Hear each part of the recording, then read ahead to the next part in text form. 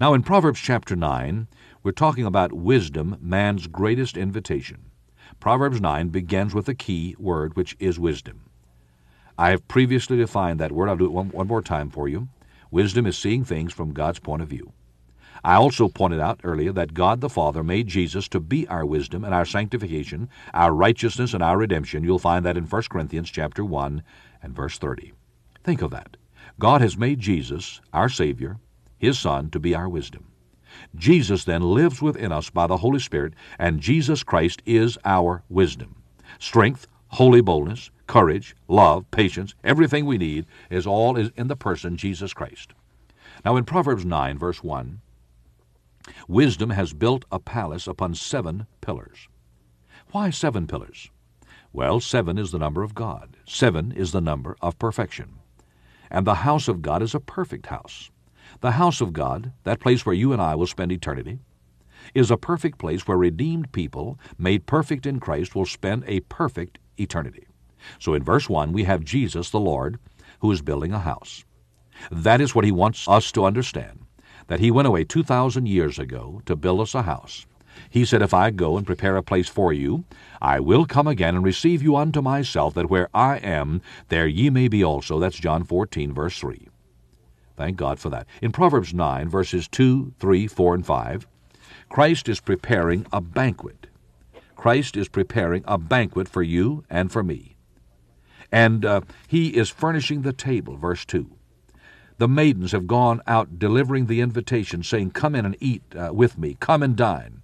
And we're told that all may come, no matter who they are and where they live. Isaiah said that the banquet is free. All who desire may come freely to eat and dine with the Lord, Isaiah 55, 1 and 2. In verses 4 and 5, God invites those who are simple to come to the banquet, and that includes all of us. Let him turn in hither. As for him that wanteth understanding, she saith to him, come, eat of my bread, and drink of the wine which I have mingled. Verse 6 admonishes us to forsake the foolish and live, and go in the way of understanding. What is our Lord Jesus doing today? He is preparing a house. He is preparing a banquet. Have you ever stopped to think of the marriage supper of the Lamb? The Lord Jesus is preparing a banquet unlike anything we've ever experienced on this earth. I've had the privilege a few times of dining at the White House. It's quite an honor, but I want to tell you there's coming a day when you and I and all the saints of God everywhere are going to sit down with the King of Kings and Lord of Lords and feast with Him. Look at verses 7, 8, and 9, chapter 9. He that reproveth a scorner getteth to himself shame, and he that rebuketh a wicked man getteth himself a blot. Reprove not a scorner or a scoffer, lest he hate thee. Rebuke a wise man, and he will love thee. Get instruction to a wise man. Give instruction to a spiritually complete man, and he will be yet wiser. Teach a just man, he will increase in learning. Most of us don't like criticism, and usually upon being criticized, we immediately become defensive. Well, God wants us to learn. If you are a sensitive Christian and a teachable Christian, you ought to every day be learning from whatever God is saying. If God is trying to rebuke you, if God is trying to teach you some new truth through someone else, learn it. Solomon said we should not reprove persons who are trying to teach us something. We should accept it even if their spirit is wrong. All of that is part of the Christian life. The beginning of wisdom, learning, loving, staying straight, holding to absolute standards.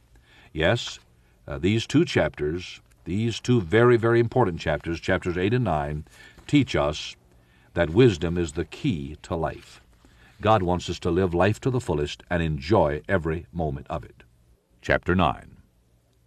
Wisdom hath builded her house. She hath hewn out her 7 pillars. She hath killed her beast. She hath mingled her wine. She hath also furnished her table. She hath sent forth her maidens. She crieth upon the highest places of the city. Whoso is simple, let him turn in hither. As for him that wanteth understanding, she saith to him, come, eat of my bread, and drink of the wine which I have mingled. Forsake the foolish, and live, and go in the way of understanding. He that reproveth a scorner getteth to himself shame, and he that rebuketh a wicked man getteth himself a blot. Reprove not a scorner, lest he hate thee. Rebuke a wise man, and he will love thee.